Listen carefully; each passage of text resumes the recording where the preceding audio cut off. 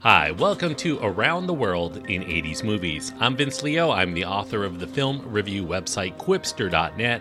I invite you to check out over 4,000 of my written reviews. You can read anytime. Quipster.net is where to go. QWIPSTER.net. While you're there, I do encourage you to check out the link to my other podcast. It's mostly been dormant the last couple of months, but I do have a lot of reviews there for films covering over the last 5 years, and you can check out the link to that. It's called the Quipster Film Review Podcast. Find it at quipster.net. Today I'm going to be getting into the first part of a 3-part series looking at films from the 1980s that feature alien parasites. I'm sure there are quite a few you can think of for your own, but today, because I just covered 2 Revenge of the Nerds films, we're going to be looking at one film featuring alien parasites that features fraternities and sororities, kind of keeping in that theme, although this is definitely a very different kind of film, though it does feature nerds in some respects. The film I'm talking about today is from 1986, and it is called Night of the Creeps. A very popular film among some cult movie fanatics from the 1980s. Night of the Creeps is an R-rated film. It does have violence, gore, scary images, nudity, and language. The runtime is, well, depending on which cut you watch, it's 1 hour and 28 minutes, a couple minutes more for the so-called director's cut, which I'll talk about later in this review. Jason Lively, Steve Marshall, Tom Atkins, Jill Whitlow, and Alan Kaiser are the cast. Fred Dekker directs as well as contributes the screenplay. Now, if you know that name Fred Dekker, you probably have seen The Monster Squad or RoboCop 3. He also has written a few other notable films. But this represents his first effort as both a writer and director, at least in full. Dekker was a lifelong lover of movies. He developed that love. He was a kid growing up with his artist father in San Rafael, California. His father was a film buff, and he would regularly watch with his son black and white movies whenever they appeared on TV, or they would head to see more contemporary early 1970s feature films at the nearby drive-in, James Bond flicks, old creature features as well. At the age of 12, Dekker got his first camera, an 8mm, and that sparked a very fun hobby of making his own short films. By the age of 16, Dekker went to the movies and he saw Jaws, and that's when he was really blown away by filmmaking. This was a movie that was utterly terrifying, and yet it still was hysterically funny, and it also still maintained a very strong emotional core throughout. Dekker knew at that moment what he wanted to do with the rest of his life. He wanted to make films just like Steven Spielberg. Now, Dekker, who grew up reading a lot of pulpy cult magazines like Famous Monsters of Filmland and others of that ilk, he wanted to make movies that kids could see and then remember their whole lives, just like he did when he was a kid. Movies that were scary, that were funny, that were romantic and adventurous, many of them all at the same time. So when it came time for college, Dekker was accepted by both of the universities he applied to, USC and UCLA, but somehow, despite all of his dreams and aspirations, he was rejected by both film school programs. He still decided to go there, though, thinking that he could spend a couple of years as an English major at UCLA. He went to UCLA because he thought that's where the attractive women were in their English department. If anything, he would break into filmmaking, perhaps as a writer, through writing scripts. Despite women everywhere at UCLA, Dekker still was a hopeless romantic during this time. He was too shy to approach any of the women, but he still loved movies, so much so that he hung out still with the film school crowd, even though he was not among them. And he even made some small films of his own to make a few extra bucks, including a micro-budget parody of Slasher Fix for this sorority that involved a homicidal maniac coming after them. And Dekker, indeed, sometime later, he did break into the film business by writing scripts. One of his early scripts, it was a never-produced science fiction adventure concept about an astronaut and his near-death experience called The Forever Factor. The Forever Factor got Dekker an agent. That agent gave that script to a director named Steve Miner. Steve Miner, known for the Friday the 13th sequels, at least a couple of them. Miner took a liking to Dekker's writing, so he decided to take the young lad, because he was still in his early 20s, under his wing. In fact, Miner decided to use Dekker for a project that he was working on starting in 1983, just after he had made Friday the 13th Part 3 in 3D, to remake the original Japanese film Godzilla, King of the Monsters for 20th Century Fox. Decker's script was entitled Godzilla King of the Monsters 3D. It was written to be in the witty and entertainment-oriented tradition of filmmakers like George Lucas and Steven Spielberg. Very wide appeal. However, after writing 6 drafts covering the next 2 years of his life, Fox deemed Decker's concepts as too expensive, and they decided to pull the plug. Decker then began writing other scripts. One was a James Bond homage for young adults called Teen Agent. And that was written with Anthony Michael Hall in mind. It quickly sold, but then another writer rewrote it, and then it morphed eventually over several years into the 1991 Richard Grieco flick called If Looks Could Kill, although it was released as Teen Agent in other parts of the world. But what made Decker most cynical after all of this about the business of Hollywood was when he told his old friend and former college roommate named Ethan Wiley about this idea that he had for something that he could direct, a micro-budget, black-and-white, Polanski-esque haunted house film that he could make entirely within his parents' Victorian house in San Rafael. This would be his first break into directing films, he thought. Wiley, he was a Hollywood special effects artist. He was looking for something that he could write that would sell. He wanted to break into screenwriting. He got Decker to agree to let him write the first draft because Decker was involved with some bigger projects and didn't have a lot of time. The script was written very quickly by Wiley. It was very different in tone than what Decker wanted. It took more of a Mad Magazine parody approach, whereas his was a little bit more grounded and serious.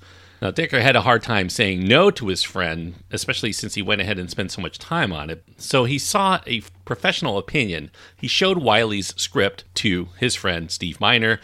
To Decker's surprise, Miner immediately took a liking to the Wiley version. And after consulting with producer Sean Cunningham, they decided that they wanted to go ahead and move forward, making Wiley's version into a film, and that would be released as House.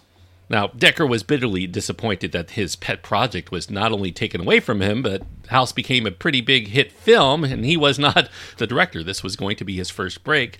It became the most lucrative movie New World Pictures had made up to that point.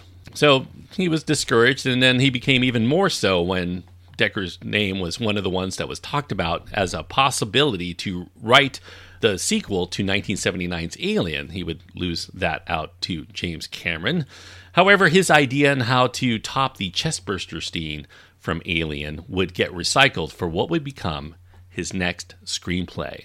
And that next screenplay would be this conglomeration of all kinds of ideas from low-budget flicks that were proven successes. He felt that he could break into Hollywood if he made a B-movie that would stick to the formula of other B-movies of the past. Gorgeous girls in states of undress, nerdy guys looking to score with them, and zombies and aliens and all kinds of things, including a lot of comedy. That comedy was necessary in case audiences didn't find it scary. They could still have a good time viewing it as kind of a lighthearted spoof of sorts. Decker here took a kitchen sink approach to B-movie homage. This B-movie to end all B-movies. It would just have everything that he enjoyed about B-movies in it. Even though he wanted success, Decker did vow not to spend a lot of time on this script because he felt he would be disappointed if he spent a year on it and then it didn't work out. So he told himself that he had to complete it within a week or he would just chuck it out after 7 days. He started his ideas with the notion of this cynical, hard-boiled detective from the film noir era who has really just seen it all. He spouts the catchphrase, almost sarcastically, "Thrill me." This detective then comes across a case with all the things that Decker liked to see in those schlocky but imaginative B-movies that he enjoyed growing up. Alien invasion flicks from the 50s, beach party comedies from the 60s, a lot of zombie movies, especially George Romero's from the 1970s, teen films from the 1980s, all of this placed on the 1940s detective story and subconsciously more modern comedy sensibilities like National Lampoon's Animal House or the films of John Hughes. Decker titled it The Creeps, and that was initially meant to denote the feeling that he got while watching scary movies. He later reduced that title simply to Creeps, And when he wrote this script, he was tired of the notion that scripts had to be dry and boring. So he made his script for Creeps very fun to read. He spiced up a lot of extra expository descriptions of the characters and the situations. He wanted to paint the image in the mind of the reader. He would set up a lot of scenes. He would add story elements not introduced in the dialogue. It felt more like a script, almost like a narrative in script form. The image that he kept in his mind for the tone of his story was one of a pretty young woman in a formal gown holding a flamethrower, and she was standing next to a dapper young man in a tuxedo holding a shotgun. That actually does take place in the film, and it also was one of the main posters. Now, for the main characters of the story, Dekker took these characters that he had already created from this short story that he once wrote about a lovelorn college freshman, just like he was, and his disabled best friend. That freshman was trying to find love, much to no avail. Now, these characters, now named in his script Chris Romero and J.C. Hooper, they were a couple of nerdy college freshman fraternity pledges who have to steal a corpse as part of their initiation. So they accidentally end up releasing this small army of these brain leeches. These leeches are jettisoned from an alien spacecraft back in the 1950s, and they lay dormant in this cryogenic cadaver that they find in the university's research facility.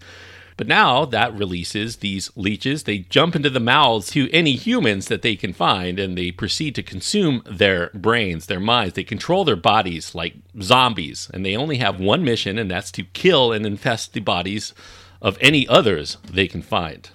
Now, although Dekker committed to making Creeps in 7 days, it actually took about 3 weeks. He didn't give up after 7 days, but he didn't personally care about Creeps or whether he ever sold it. He felt it was kind of a stupid idea. Nobody was likely to want to make this movie, and it served more of an exercise in writing quickly for himself, kind of to get the rust off of his creative talent. He felt energized enough to script more serious efforts now, although he still handed off that script to his agent to shop around. He figured it was a long shot, so he told his agent that he'd only sell the Creeps on condition that he also be the person who would direct it. Tell those studios, take it or leave it, he was directing it if they wanted to make it into a feature film.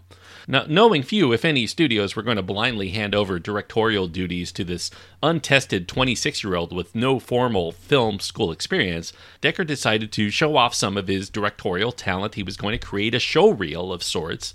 He conceived of this comical 25-minute short 16mm film called Baton. This was going to be a time travel film that pushed its main character into different times so he could show off multiple genres and his skill directing those genres. However, after 3 days of shooting and $5,000 spent, Dekker ran out of money, so he shelved it. Now, Dekker's agent found this promising young producer named Charles Gordon that would give the Creeps script a look. And after reading it, Gordon immediately contacted Jeff Sagansky, who at that time was the head of TriStar Pictures, and urged him to read it. He thought he would like it. Sagansky, though, really liked it, but because of the condition of letting Dekker actually direct this film, he wanted further proof of Dekker's directorial skills. So Dekker slapped together whatever he had on Baton at the time, the 5 minutes or so, and he laid a temp music track over it, and then he sent a copy over to Sagansky. Now, Sagansky loved this script enough that he was willing to take a gamble here on Dekker to direct this script. He even gave him an impressive $6 million budget to make it done. Due to not wanting the film to be confused with Creepshow, TriStar asked him to retitle Creeps with a C to Creeps with a K before they decided to settle on Night of the Creeps, initially with a K and then back to a C, as an homage of sorts to Night of the Living Dead. If anything, at least it would reside next to Night of the Living Dead at the video store. Now, as far as the casting, Jason Lively, he's also known as Rusty Griswold to some people in European Vacation. He also is known today to some people for being the half-brother of actress Blake Lively. Jason Lively came in to read for the part initially of JC, but he impressed Dekker so much that he chose to give him the lead role, Chris Romero, instead. Now, Dekker says he based the character of Chris Romero after himself at that age. He was a geeky kid into comics and films. He wished he could play the action hero and get the girl, and he felt that Lively had all of the qualities that he himself had. As for JC, he decided to cast somebody with more smart alecky appeal, Steve Marshall. Now, Jill Whitlow filled in for the love interest in the later badass babe role of Cynthia Cronenberg. The actors, during their time on the set, became great friends. They partied at Fraternity Row as much as they could when they were not filming, and Lively and Whitlow supposedly had some romantic dalliances both on and off the screen. They teamed up together for another movie right afterward called Ghost Chase, also known as Hollywood Monster. The actors all remain great friends to this day. Now, Whitlow says, this was not really a romance in interviews. They were more like brother and sister, and she had a crush on Steve Marshall. By the way, many viewers read into the Chris and JC relationship, the two main males in this film, the BFFs, as having an underlying gay subtext. Definitely something that I read into it as well, but Decker, he does encourage people to read into that if they so choose, but he did not intend this, he says, at the time. Now, also starring, and I'd be remiss to not mention, is scene stealer Tom Atkins. Atkins, a character actor, a veteran of a lot of horror films, including a couple of John Carpenter flicks like The Fog and Escape from New York. He was also in Halloween 3, as well as Creepshow. He plays here the town's hard-nosed but slightly cracked, disgruntled cop, the cynical Detective Cameron. Cameron has seen horrific events before, nearly 3 decades in the past when his ex-girlfriend had been viciously murdered by an axe-wielding psycho. Now, Decker did not necessarily envision Atkins in the role initially, thinking that he might get Hal Holbrook to hold down that role. Lou Gulager actually came in to audition, but he felt that that actor didn't have the right quality, although he was an excellent actor. Decker, though, was a fan of Tom Atkins' prior work, and Atkins won the role outright after he gave a very impressive test screening. Decker wrote the character to be very tongue-in-cheek, and Atkins completely understood that and performed as such. And Cameron, the character, carried such an important role in the film, and Atkins gave that character such gravitas that he needed in order to be both funny and imposing at the same time. Decker now calls Atkins' casting the smartest decision that he made on the entire film. And by the way, Decker actually named the character obviously after James Cameron, but he initially, in his first draft, called that character Detective Shane Black. That was based on his friend at UCLA and fellow screenwriter, but he renamed the characters to only those directors who broke into the business making B-movies as an homage. Now, in addition to his writing and directing, Decker happens to also be a gifted artist because his parents were artists. He used sketches to convey exactly what he wanted to his technical team. The scenes set in the 1950s are in black and white, like many movies that were made back then. The actors older than the parts they portray, and the acting is intentionally hammy because that's how the movies back in the 1950s were. And Decker came up with the look of the slugs with a simple drawing that he then gave to makeup effects guru David B. Miller, who did work on A Nightmare on Elm Street, as well as the similarly titled Night of the Comet, which I also get confused with this film. That also had zombies, by the way. David Stipes Productions handled the visual effects. They had also worked on Creepshow as well as V the Final Battle. Some of the movement of the slug-like creeps were done with monofilament, like fishing line, so you couldn't really see the threads, as well as some remote control cars and some stop-motion animation. Decker says, by the way, to some people who think that this is very much a ripoff of David Cronenberg's 1975 film called Shivers, he says the similarities are coincidental because he had not seen that film at the time he was making this movie.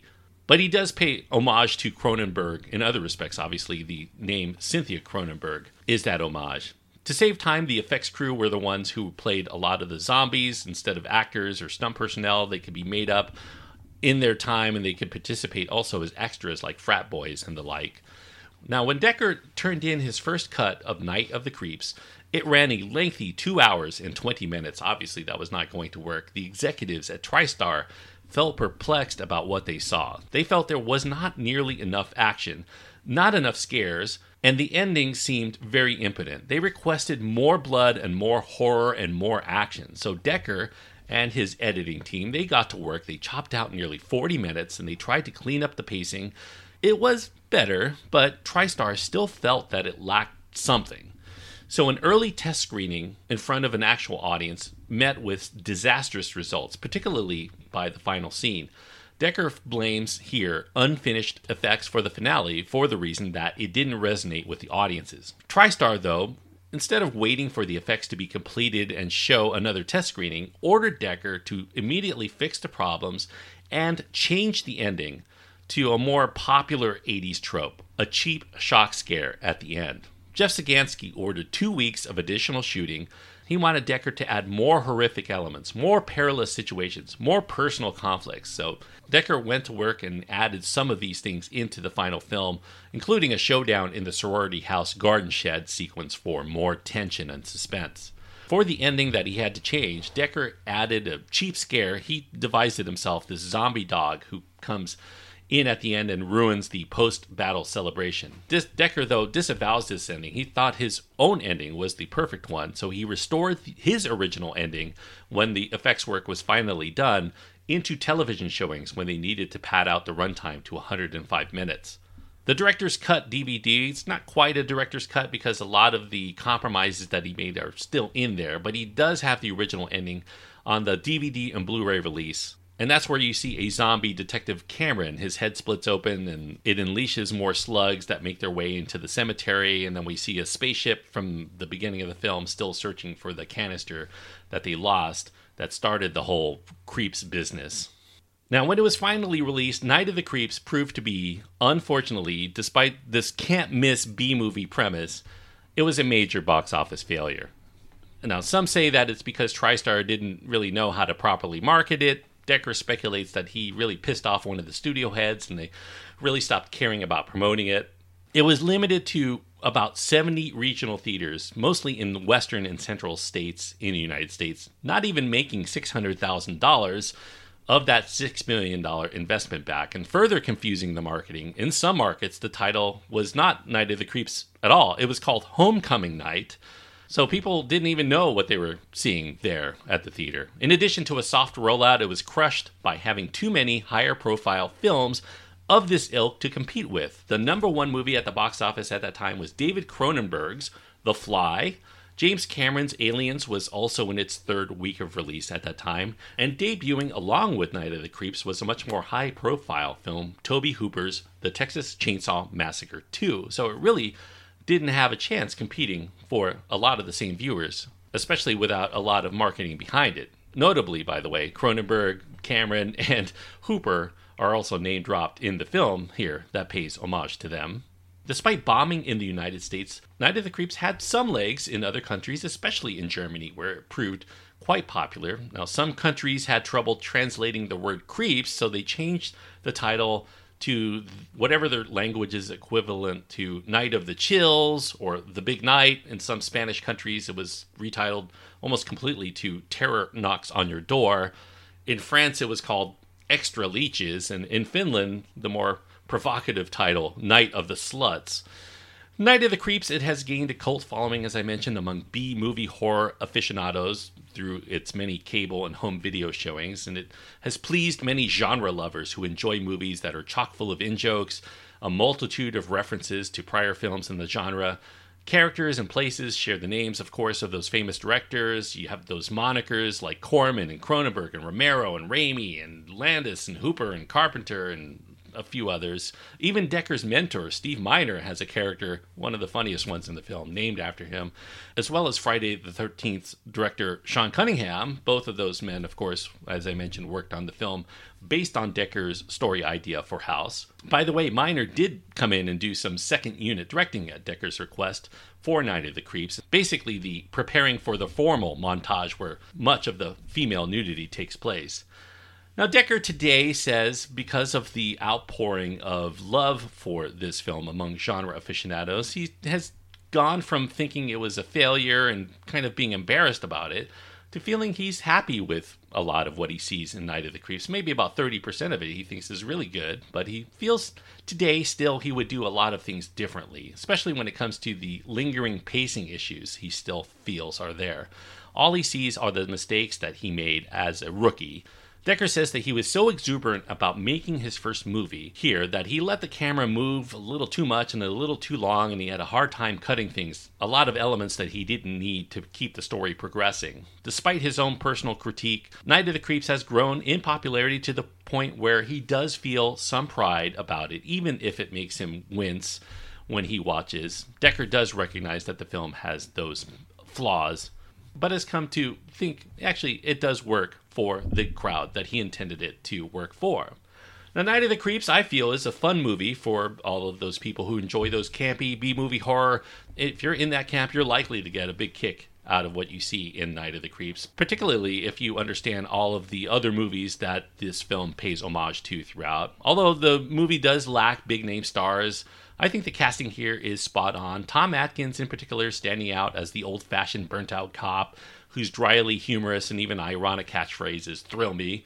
Equally quotable one-liners are interspersed throughout, many of them quite droll, and you definitely will be quoting some of these if you've seen this movie enough. I do think that this movie was kind of ahead of its time. It was self-referential before such a thing really was popular as a staple among genre aficionados, and films that came out much later like Shaun of the Dead and Zombieland.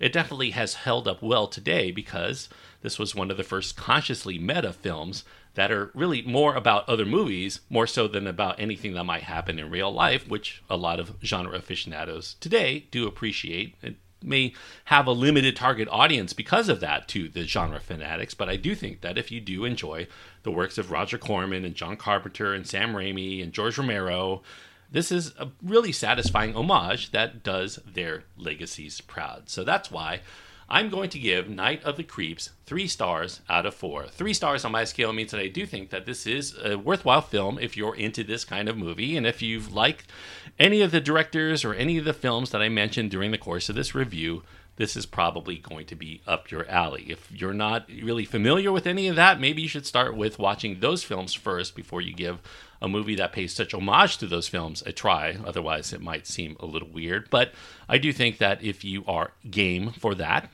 you might come away really loving Night of the Creeps. So 3 stars out of 4 is what I give it.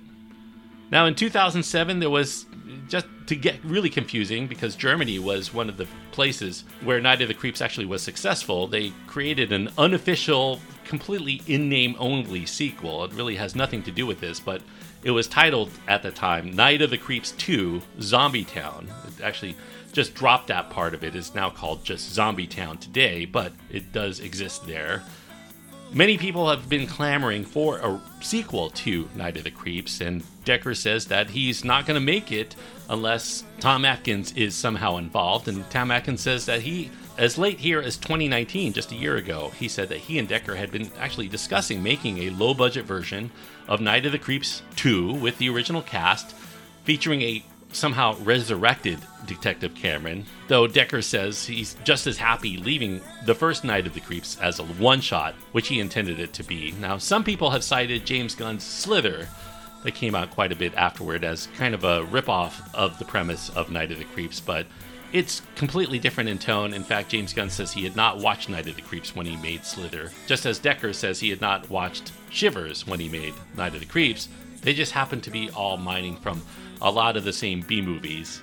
You know, very few have a lot of original ideas, I guess, within this genre, but still, it is very entertaining and very enjoyable. I hope you enjoyed this look at Night of the Creeps. If you have your own thoughts on this, you can write to me. You can find my contact information at my website. That's at quipster.net, QWIPSTER.net. Links to my Twitter feed, my Facebook page, my Instagram, any of those ways are adequate to get in touch with me whenever you want.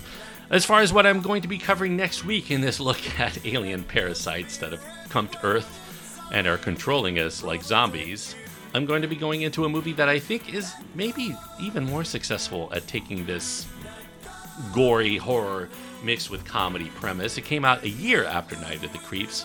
It is called The Hidden from 1987, and it'll be on my next episode. So if you haven't seen The Hidden and you don't mind a gory good time, I definitely recommend checking that out before you listen to next week's episode.